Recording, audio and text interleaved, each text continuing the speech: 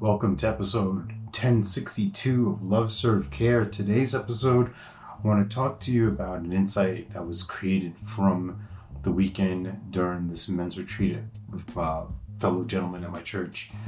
And one of the things that popped up was me being complicit in my own misery. And what I found is that weakness is the window to strength. This is coming from a devotional from someone, so I might post it in the comments or the show notes at some point, but I'll give you the story. I'll give you a quick breakdown of it. So we had our bunks. I got there pretty early, an hour or so early before we were all supposed to check into the actual place, and we pick our rooms. I lay my stuff on this one particular bed. I make my bed, right? I'm talking about like my sheets, cover, got everything on there.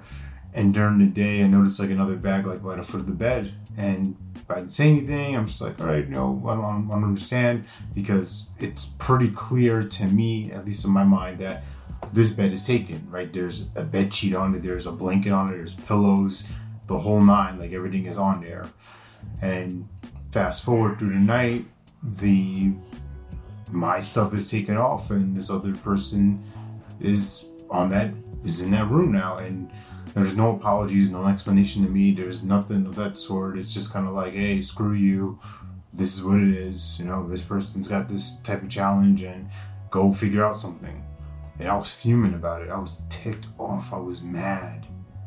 Not only because it's, to me, I'm judging it as inconsiderate, as disrespectful, right? Like man to man, like, oh, you're trying to play me, right? You're just gonna bully me like I'm the one that gets stolen on, that kind of thing. And I was fuming about it, and I had a choice to make. Would I let this ruin the rest of the night? Would I let this ruin the rest of the weekend? Because there's only a few hours left. There's very limited time. And I had to sit with the word. I had to do an inner check of myself of like, hey, who's running the show right now? Is little Alex the one who's scared, fearful, gets offended easy, gets ticked off, the one who people pleases, and then when someone goes against my will, right, my way, I get the temper tantrum and huff and puff? Or do I want to be a man about it? Do I want to let it go? Do I want to let it wash over me? Can I forgive? Not forget, but can I forgive?